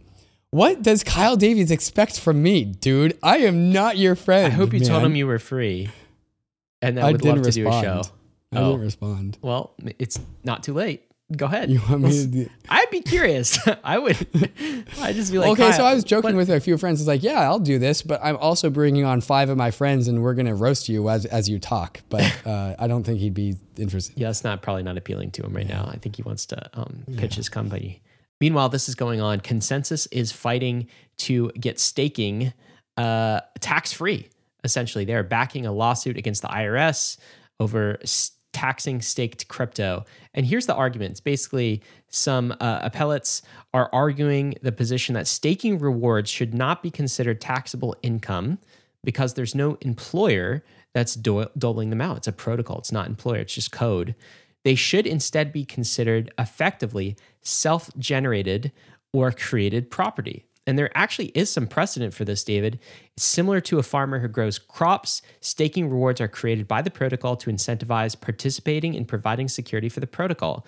So created property is not taxed until sale. Right now, the tax treatment of a staked income, most people assume, or of staked Ether or any asset, most people assume is just as income. So you receive it as income and it's taxable income the same way a salary might be in your job. Well, this argument that's happening in the court system right now is that it should be treated more like growing crops. And when you grow more crops, that's not a tax event. Mm-hmm. It remains to be seen whether this holds up in court, but that would be incredible if it did. That would mean all of the staked revenue that people receive is not actually taxable at the time they receive it. I love those words. Yeah, just when you sell. Just when you sell. Yeah. We'll see. I'm rooting for him. That makes too much sense. David, it's ship season. What are we shipping? Ship season. What do we got? Oh my God, so much. Lido V2, Path Towards Decentralization, a new architecture for Lido that is supposed to be the architecture that allows for Lido to accept anyone to be a validator in the Lido system. It is a big step, is one of the biggest steps that Lido has needed to take for a long time to open up Lido to more permissionless validation. So anyone, not just a permission set of validators, can join the Lido DAO. This is also where technologies like DVT come into play. And this is also how Lido can become more modular and composable. So that is really cool. Congrats for Lido. This makes that Lido huge. A bit more like Rocket Pool, yeah? In that direction. So this is much more similar to Stakewise's design philosophy, but overall the same ethos is applied here. And so we like this. This is more decentralization from what is previously been by some hardliners in the community, fixes Lido's too centralized nature. So there's that. Aave Go, GHO, is their stablecoin, is now on the Goerli testnet. So another decentralized stablecoin is coming to play to follow after Maker's DAI. Curve's stablecoin is also coming soon. There's Element's Hyperdrive. Element is an interest rate vehicle inside of DeFi, totally permissionless. It has previously been plagued by having to pick a very specific term and having to fragment liquidity across all their different pools. Hyperdrive is fitting into this theme that I've been noticing, Ryan, where a lot of these DeFi apps that have to segment liquidity and pick different terms, like live refinance, falls into this camp. They have found a way to put and pool all liquidity together and allow for any term length for any sort of market. And so much more, just much a better, stronger evolution of what Element is trying to do. Congratulations to Element. There is Infinity Pools, which Dan Elitzer, who is, I got one of these gigabrains when it comes to just like crypto economic on the app layer protocols. Infinity Pools is out there, and Dan Elitzer says, this is by far one of the most interesting things I've seen built on top of Uni V3. Any asset, unlimited leverage, no oracles, no liquidations, no counterparty risk. Nailing the UX will be tricky, he says, but this design is a very cool breakthrough in what I thought was not possible in DeFi. I have not yet looked into infinity pools, but I definitely want to, because when Dan says something like this, I pay attention. Mean Finance. Mean Finance is a dollar cost averaging tool in DeFi. So dollar cost averaging without a bank, have introduced their meta aggregator. So you know all the DEXs, Ryan, Uniswap, SushiSwap, etc. Well, they have DEX aggregators, right? Like Matcha and 1inch. Yeah. Well, Mean Finance is a DEX aggregator. So it's recursing one more time. If you want to connect to MetaMask and try this out, go for it. So I just connect my MetaMask wallet here. Let me do that. Connect.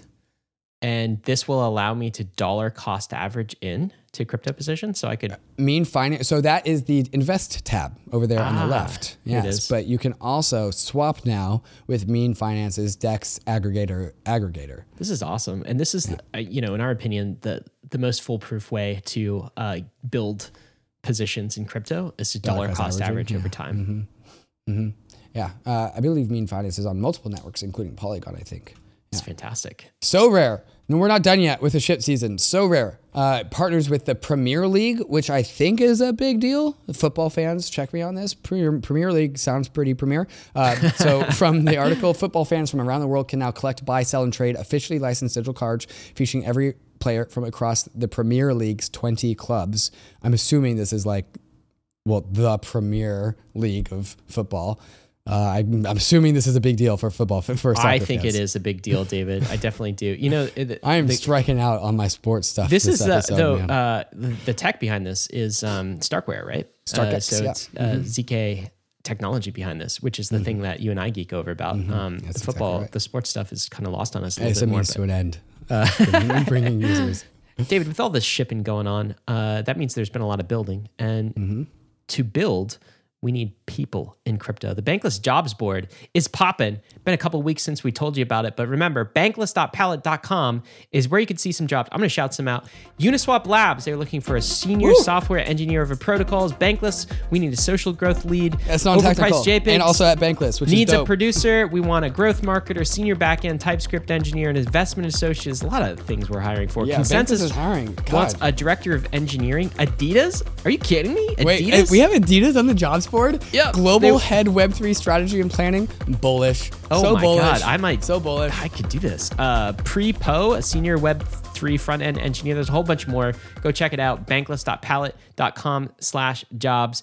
David, what's coming up next? Coming up next, we got some questions from the nation. We're going to talk about ZK EVMs as well as account abstraction, which has dominated my brain lately. And then we've got the takes of the week as well. So stay tuned for all of that and more. But first, a moment to talk about some of these beloved sponsors that help pay for all of the goddamn content and all the conferences that I go to at the Bankless Nation. Thank you.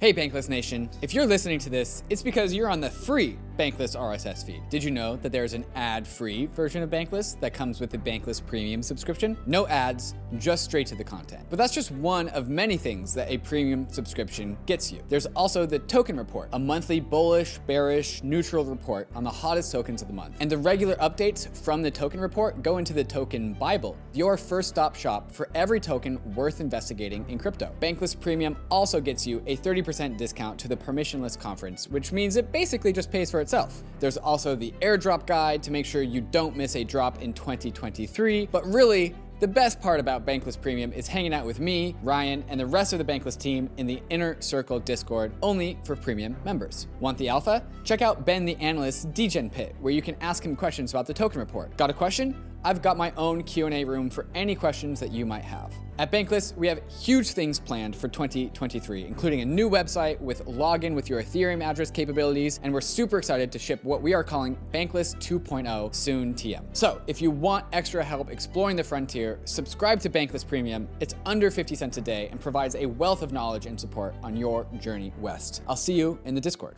How many total airdrops have you gotten? This last bull market had a ton of them. Did you get them all? Maybe you missed one. So here's what you should do. Go to Earnify and plug in your Ethereum wallet, and Earnify will tell you if you have any unclaimed airdrops that you can get. And it also does POAPs and mintable NFTs. Any kind of money that your wallet can claim, Earnify will tell you about it. And you should probably do it now because some airdrops expire. And if you sign up for Earnify, they'll email you anytime one of your wallets has a new airdrop for it to make sure that you never lose an airdrop ever again. You can also upgrade to Earnify Earnify Premium to unlock access to airdrops that are beyond the basics and are able to set reminders for more wallets. And for just under $21 a month, it probably pays for itself with just one airdrop. So plug in your wallets at Earnify and see what you get. That's EARNI.FI. And make sure you never lose another airdrop. Guys, we're back. Questions from the nation. Here's one from Faro.eth in the Bankless Citizen Discord. As ZK EVMs rapidly grow to new ecosystems on top of Ethereum, could you outline the major selling points for most prominent projects like Starknet and ZK Sync? He said, as David, you've recently been to Israel for Starknet. So tell us about the major selling points of Starknet, of ZK Sync, maybe even of Scroll if you're feeling extra ambitious. Yeah, so it's really just there's a few areas, a few frontiers of innovation that is specifically being hosted by the ZK rollups specifically. Why ZK rollups? Because all the optimistic rollups out there, Optimism, Arbitrum, are trying to be EVM Ethereum equivalent, which means there are certain things that are not enabled. Ethereum does not have this thing called account abstraction enabled, which prevents all of our optimistic rollups to have what we call smart contract wallets, which are something I'm going to explain in the next question. But the frontier of account abstraction and smart contract wallets are absolutely happening on ZK rollups. And so we'll talk about smart contract wallets in a second, but eventually, everyone's going to have a smart contract wallet, and that is starting on the ZK rollups. Argent, Bankless listeners might be familiar with, also Bravos as well. There's some other smart contract wallets that are out there. That's a big one. Massive, massive field of innovation and opportunity there. There's also the world of on-chain gaming. We all know the term Web3 gaming, and this is generally known as like gaming, but with assets. That's different and much smaller, in my mind, of an opportunity than on-chain gaming, which is where all of the logic goes on-chain. Why? Why not? You can put more composable components of your game on-chain and allow that, like metaverse, if you will, to be organically built. And so this is a very limited example, but say like your chess moves go on-chain, like knight to F3, great move. And that can be composed upon for whatever goddamn reason that you can think of. And so just use your imaginations. Your like physical location in Minecraft is stored on chain, and that can trigger if this then that statements. And so more stuff on chain produces games that we can't even think about. And it's the ZK rollup technology that the insane levels of compression that ZK rollups have enable stuff like this to happen. So you get more compression versus optimistic rollups. So that's what separates ZK versus optimistic rollups. Now we have ZK EVMs, but the difference between like Starkware versus something like Scroll, my high level take on it is we have like four main ZK EVM types of ecosystems. One is the Starkware ecosystem. Another is ZK EVM from Matter Labs. Another is what Polygon is doing with Hermes that they acquired. And the fourth is Scroll. Now, I think on the far side of the spectrum, the most EVM equivalent, I'd probably put Scroll. Correct. And the least EVM equivalent, that is, mirrors the Ethereum mainnet virtual machine environment. You could just port code from here to here, is probably Starknet. They use even a different language. They use Cairo. Cairo rather than Solidity.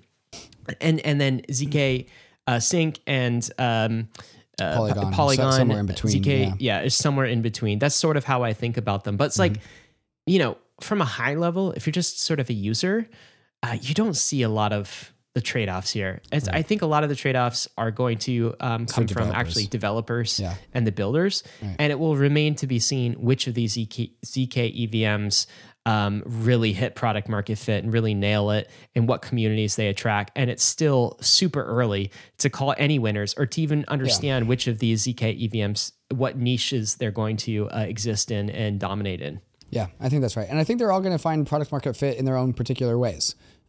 Each one, like Optimism and Arbitrum, are differentiating in what's being built on top of them, and I think they're all viable. They're just optimizing for different things, and along with their relevant BD teams. At this stage, use them all. Try them out and see what you like. Yeah. Here's another question from Killjoy from the Bankless member Discord as well. Hey guys, I've heard you mention account abstraction. There you go, David. Teeing you up. There we go. A lot. But I'm wondering if you can explain it in more detail. I'm not sure how to grasp what it unlocks in Ethereum that can't already be done with tools like Gnosis Safe. Gnosis Safe, of course, is a multi-sig wallet, fantastic wallet. We use it at Bankless all of the time. Everyone uses this. What's different? Why is account abstraction better? You mentioned smart contract wallets. Is that part of the puzzle here? Yeah. So you said Gnosis Safe is a multi-sig wallet. Technically, it's actually a smart contract wallet. And what that smart contract does, Ryan, is enable multi-sigs. So it's like a semantics, but important. It is a smart contract wallet, and that smart contract is meant to be a multi-sig wallet. Account abstraction is this term that it's one of these terrible words that we come up with in crypto and doesn't really help anyone understand it. But account abstraction enables smart contract wallets on the Ethereum layer 1 more natively. Gnosis Safe has kind of had to brute force it in a way. And so what is a smart contract wallet? What is account abstraction? Like I said, account abstraction enables smart contract wallets to exist. And it is perhaps like an EIP or technical standard that needs to be embedded in the actual protocol of a blockchain in order for native smart contract wallets to exist. So like I said earlier, externally owned accounts, which are like public addresses, public accounts, public wallets that are externally owned, externally being like a private key, which is external to the Ethereum protocol. Again, another terrible phrase, another terrible word that this crypto came up with. But to apply a metaphor here to get you to understand what the hell I'm talking about, if Bitcoin is to externally owned accounts, Ethereum is to smart contract wallets. Currently, an externally owned account is a dumb input output only, very primitive wallet. And let's just be clear: whenever you're saying externally owned account, that is probably the ETH address that you have today. Probably. Do you use a MetaMask? Do you use a Ledger? Do you use a Trezor? Do you use Coinbase wallet? Do you have a private key? Do you have a seed phrase? Yes. These types of things. That means these are all externally owned accounts, right? Correct. And that's what you're saying. Yes. Okay. And so Ethereum is smart contract wallets. Bitcoin is like externally owned accounts. So that's why this is kind of so hard to explain, because a smart contract wallet is like a smart contract. It's a Turing complete wallet where your Ledger or MetaMask is just signs messages. A smart contract wallet can do anything. And so you can input any bit of code that you want. You can input rules. You can make it expressive. And so the UX upgrades that smart contract wallets will bring to crypto are going to eliminate so much of what makes crypto wallets difficult and unintuitive. And account abstraction unlocks the ability to have smart contract wallets like enshrined into the protocol rather than having to be built on top of it. Do you know how I would explain account abstraction in just like the dumbest possible way? Is like, you guys know how hard it is to use crypto wallets, even good ones like MetaMask, for instance, or Ledger. It's still really hard to use them. Account abstraction will make a crypto wallet like Venmo, as smooth as a Venmo, or maybe if you're in Europe, like a Revolut, like the fintech apps where you just log in, you get your Face ID, you unlock it, you can set limits, you can transfer out. You're not paying outrageously high gas fees and clicking sign transaction. Oh my God, did I just send to the wrong account? Right. It will smooth all of that out and to make crypto wallets look like fintech. That is the bottom line. And we can't unlock account abstraction on Ethereum mainnet today, right? That we need an EIP, needs to be implemented first. But we can start in the layer 2 environment. Correct. And that's what you're saying is ZK rollups are really doubling down, tripling down on account abstraction wallet. If you've ever used Argent, for instance, on where's that deployed? Is that ZK Sync now? So Argent has two. They have Argent, which is the Ethereum mainnet smart contract wallet, which as soon as Ethereum left its one GUI gas fee paradigm in 2019, it just broke so bad because we don't have account abstraction on the layer 1. So while they've been maintaining their Argent wallet at the layer 1, they've really been focusing on what they're calling Argent X, which is their ZK ROLLUP smart contract wallet, which is dominated on these Starknet layer 2. Yeah, and that's going to be more what the experience will be for the everyday users. This is how we mainstream crypto. Right. I don't have this tweet in here, but I tweeted this out. Like, you are not using your imagination big enough to understand how big of a deal smart contract wallets are. It is a 0 to 1 moment in wallets. Ethereum was like, okay, let's put software into our tokens, software into our money. That's what an ERC20 token is, like asset plus software. That's what smart contracts are. That makes it so cool. That's why we love it. We have not yet had that 0 to 1 moment for our wallets. Our wallets are still like just simple Bitcoin input outputs. They suck. We are not having the Bitcoin to Ethereum moment about our wallets yet in the Ethereum world. Yep, that's right. Huge improvements coming and getting closer. David, some takes of the week. I'll read yours. All blockchains are illegitimate in their early days. They have unknown founder alignment, poor token distribution, highest risk of bugs and exploits, unknown economic sustainability. Legitimacy is only gained by proof and time. David, you saying a new chain has to earn it? New chain has to earn it. Yeah. And actually I have a follow-on tweet if you want to keep on going. I'll go. This is why incumbent blockchain communities haze the newer ones. Don't trust them until they prove they're here for the long term. Bitcoiners haze the Ethereans. Ethereans haze the Solanians. Did I say that right? So on and so forth. It's not maximalist behavior. It's a healthy immune response. How do you feel about that take? Some people said that was a pretty spicy take. I completely agree. I 100% agree with it. This is called the social layer is an immune system. If your social layer of your chain doesn't have an immune system, what happens? Imagine if your body didn't have an immune system, David. You had no white blood cells. You get eaten alive. Yeah. You get eaten alive by viruses, by malignant grifters. cells, by cancers. And all of those types try to enter the social layer in crypto, like scammers and grifters. So you have to have some resistance against them. That said, David, I think like protocols like Bitcoin, projects like Bitcoin can develop an unhealthy immune system, call it an immune system disorder where the white blood cells just attack everything. Autoimmunity. Yeah. Yeah. And that's a big problem, an autoimmune disorder. Is that what you meant here? I wasn't talking about the autoimmunity, but yes, the natural, like all blockchains are illegitimate on day one. And they slowly become legitimate over time. And I'll kind of give like if you are a single cycle blockchain, you have not yet earned your stripes. You only earn your stripes by coming out of the inevitable bear market that you're going to go through and proving to the crypto world that you are able to make it through a bear market. Because if you haven't made it through a bear market, you're not legitimate in my mind. David, I apply this to people now too. Yeah. Yeah, it's a good take. Like I don't, does this sound bad? Like I don't trust people who haven't been through a cycle in crypto. Who didn't make it through one single cycle in crypto in the last cycle? Three Arrows Capital made all their money starting in 2019 and 2020 and then reaped it all, like just harvested so much in 2021 and then came crashing down in 2022.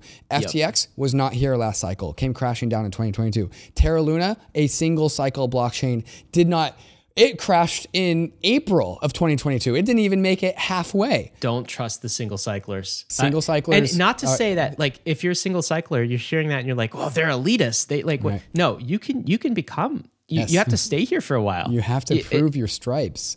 Proof and time. Legitimacy is only gained by proof and time. That's what you said here. I apply that to people too. I apply that to projects. I apply it to exchanges. It's why we like working with Kraken. It's why we like other exchanges like Coinbase. How many cycles has Kraken been through? A long Literally time. all of them. Every single cycle. They haven't gone insolvent yet. I mean, that's like Lindy effect there. Yeah. And so I agree with that take, David. And just I'd apply it to people too. All right. I guess we're just reading our own tweets. Speaking of people, this section has become read our own tweets. Well, why don't you read it so it's not that? This guy, Ryan Sean Adams, tweets out, not everyone's opinion on crypto is valuable. A lot of smart people in other areas have absolutely no idea what they're talking about when it comes to crypto. Don't listen to them. Man, are we doing elitist takes this week or what? David, I got fooled by this in my early days. I thought like if you're an expert in something, then you must like know what you're talking about with crypto. It took me a while, honestly, in my crypto journey to like start trusting my own instincts and my own opinions. Yeah. But I've definitely come to that place. And I hope I don't overcorrect and be like, I know freaking everything. Right. Yeah. And like there's obviously that failure mode. But I mean, I was looking at this last week, right after the last roll up. Charlie Munger, notable investor. I've admired this guy, his investment takes. He's like a Warren Buffett type. Wrote an opinion commentary, why America should ban crypto. It isn't currency. It's a gambling contract with a nearly 100% edge for the house.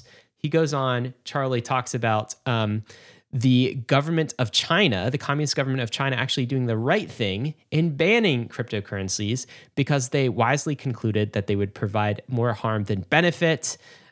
He thinks the Chinese communist leaders had splendid common sense. He says, obviously, the U.S. should now enact new federal laws that prevents crypto from... He's calling for a ban on crypto. And do you know what, David? This guy's opinion doesn't matter at all. Just because he's an expert in other domains, maybe in stocks, maybe that sort of investing that he knows about, he knows nothing about what we're trying to do here and about the crypto movement or about these assets. He knows absolutely nothing about it. And so if you're hearing his opinion, you're going like, whoa, what does Charlie Munger think? Or some notable economist with a Nobel Prize. Warren Buffett, it's like Bitcoin is trash. Have they used Uniswap? Right. Have they looked into the fundamentals behind DeFi protocols? Do they understand why Ethereum is worth greater than $0? Do they understand why Bitcoin is worth greater than $0? If they don't, if they can't answer those questions, don't listen to them. Mm-hmm. That's have they been through a crypto cycle? No, they haven't even started. Right. My first introduction to this was John Pfeffer. You know John Pfeffer, right? I remember John Pfeffer. Yep. Yeah, he wrote this paper about how Ethereum Ether is the velocity of Ether is too high to be treated as a currency because it's all gas. And so never accrue value. Never would accrue value. And when I read that, I took that personally. And that is one of the main motivations when I was reading that paper to develop the triple point asset thesis, which is one of the earliest Bankless's thesis about how Ether, is it not just this velocity gas coin, it is actually the world's greatest monetary asset that humans have ever produced. And so same here. But I remember reading that paper. Yeah. He was very persuasive, wasn't he? Oh, I didn't believe it at all. I was like, this doesn't make any sense. It didn't make sense to me, but also I was like, but he's a seasoned investor. Yes. And listen to these arguments. Listen to the white paper and the language surrounding it and the expertise and the credentialism flowing out of it. Dude, this is where I personally got over like imposter syndrome, where I was like, this doesn't make any sense. I'm going to write a thesis that counter argues this. And I'm just a no one, but I have differing ideas and I think I'm right. And then I think I have been proven right. Yeah. Well, I guess the only reason you've actually earned some legitimacy, David, is proof and time, because legitimacy is only gained by proof and time. Oh, thank you, sir. So it takes some time. Do you know the Planck principle? What's the Planck principle? It's really savage. It's paraphrased as a society progresses one funeral at a time. Well, this is very, very much true of like science. Isn't this what people say about science, right? Yeah. Scientists clinging to like old ideas and the new generation has to totally disrupt it. Yeah. Like Munger, Buffett, all of these like very older than boomer like era people are like, crypto is bad. I'm like, well, yeah, you also missed the tech boom, Warren Buffett. So I'm not listening to you. Yeah. Well, someday we will be there, David. And when that day comes, no longer listen to us. There will be some younger generations talking about how dumb we are. I'm hoping. I'm trying to preserve this open-mindedness as I get older. Maybe preserve some of that wisdom. Crypto David, keeps you young. What makes you bullish this week? Well, we went through all of what was going on in ship season. And I had this take last week. Markets are being resistant to bad news. And even though we are down on the week, we are down to 1620 Ether price and $22,000 Bitcoin price. Like we're still up pretty damn good on the year. Like we started the year at like $1,100 or $1,200 Ether, and we had this bad choke point news, which does threaten very much how this crypto world works. We've only dumped a little bit. We dumped 2.5% since that news came out. So I'm calling that still resistant to bad news. And I think, Ryan, if crypto prices and tokens bounce back from this and go back into the TA that I was talking about at the very beginning, which we don't usually do, and we go back up to like the high 1600s, maybe 1700s, that is the market shrugging off bad news and being very perceptive to bullish news. So that makes me bullish. As if we can shrug this off, that's so awesome. And 2023 shipping so far has been like an order of magnitude greater than what we saw in 2019. And so like just what is being built right now, the fundamentals that DeFi protocols are going through is so bullish, man. Like this is what 2019 felt like. It's like you are watching the fundamentals grow at an accelerating pace around you. Meanwhile, just like everyone else that's not in crypto is not paying attention anymore. That's what I'm bullish on. I agree. I would say I probably got nothing to add to that because Nice.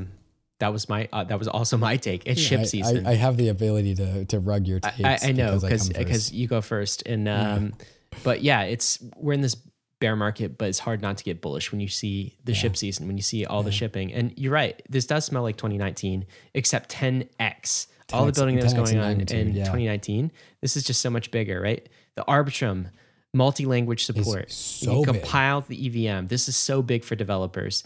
The we Optimus. didn't say this earlier, but when Arbitrum develops stylus, like their EVM equivalent, that extends to the rest of Ethereum. I know, Like other it's so people big. can take this and run with it. It's not just Arbitrum. Optimistic, like the OP stack with Bedrock that's coming my too. God, That's going to it's so launch bullish, dude. 100 It's different so chains. bullish. Like all of this stuff is happening now for builders, and we've got ZK EVMs right around the corner. The apps are shipping hard. While it's getting session better. was so bullish. Everything's so bullish. I mean the building, right? And building is. it's not reflecting in price right now, but it is a little bit. So I don't know Slowly. about your earlier take. Like I don't know if I read the TA, right? It could go up, it could go down. Yeah, I know you don't. Who like knows? TA. But Most don't like TA. it's build season, man, and is. it's huge. We've come so far. Feels great. That's it. I All right, remember, meme of the week. Before meme of the week, I remember Luke, the editor who's editing this right now, gave us when it was like officially the bear market. Like this was after like Three Arrows Capital collapsed. Luke was like, "You and Ryan are like giddy about the bear market. You guys are so excited." And it's because of moments of the shipping that has happened in the last since 2023 started. It's because stuff like this happens. Like progress happens, and the signal about progress is so clear because the noise is all gone. Yeah, I and feel so like this is we don't what have we to- were looking forward to. We don't have to wave our hands around and be like, stop, ignore this. Like, look at this. Right. It's just very clear. Now, I think we'll go months into this and we'll be like, oh, I'm hungry for a bull market. But Can the tokens move? that's please? partially why Tokens are moving though. I know. That's why it's just like, this is happening so quickly. I don't feel like we've embraced enough pain yet. But anyway, we'll see. Meme of the week, David, what are we looking at here? Meme of the week. We actually got two memes of the week. So this is some guy who's doing his one phone call out of jail, and somebody in the background saying, "Hey man, what are you in for?" And the guy who's giving the phone call says, "I staked ETH with Rocket Pool, and now I have life sentences with no parole." Oh my God. It's funny, but it's also scary. I know. Also. Second meme. This was Ryan's meme. Nice job, Ryan. This is Bitcoiners when they discover NFTs. And what we are looking at is what looks like a retirement home. And I think I'm pretty sure this is physical therapy. This is like physical therapy. Gamified physical therapy. Gamified physical therapy. So they're playing all these fun games, but they're just like, just puttering along. Do you know what? It's honestly, I've never seen some elements of the Bitcoin community so happy with NFTs. Like other elements They are love it. seething in rage. but Everyone like, loves NFTs, dude. They do. That's why this video reminded me of the good parts of the Bitcoin community. That's it. That's the show today. Thanks That's for the hanging show. with That's a us. wrap. Extra long one, but I hope you enjoyed it. A lot of news to download during ship season. Risks and disclaimers. Gotta let you know, crypto is risky. So is DeFi. So is Ethereum. So is Bitcoin. All this stuff is. You definitely lose what you put in, but we are headed west. This is the frontier. It's not for everyone, but we're glad you're with us on the bankless journey. Thanks a lot. Hey, we hope you enjoyed the video. If you did, head over to Bankless HQ right now to develop your crypto investing skills and learn how to free yourself from banks and gain your financial independence. We recommend joining our daily newsletter, podcast, and community as a Bankless Premium subscriber to get the most out of your Bankless experience. You'll get access to our market analysis, our alpha leaks, and exclusive content, and even the Bankless token for airdrops, raffles, and unlocks. If you're interested in crypto, the Bankless community is where you want to be. Click the link in the description to become a Bankless Premium subscriber today. Also, don't forget to subscribe to the channel for in-depth interviews with industry leaders, Ask Me Anythings, and weekly roll-ups where we summarize the week in crypto and other fantastic content. Thanks everyone for watching and being on the journey as we build out the Bankless Nation.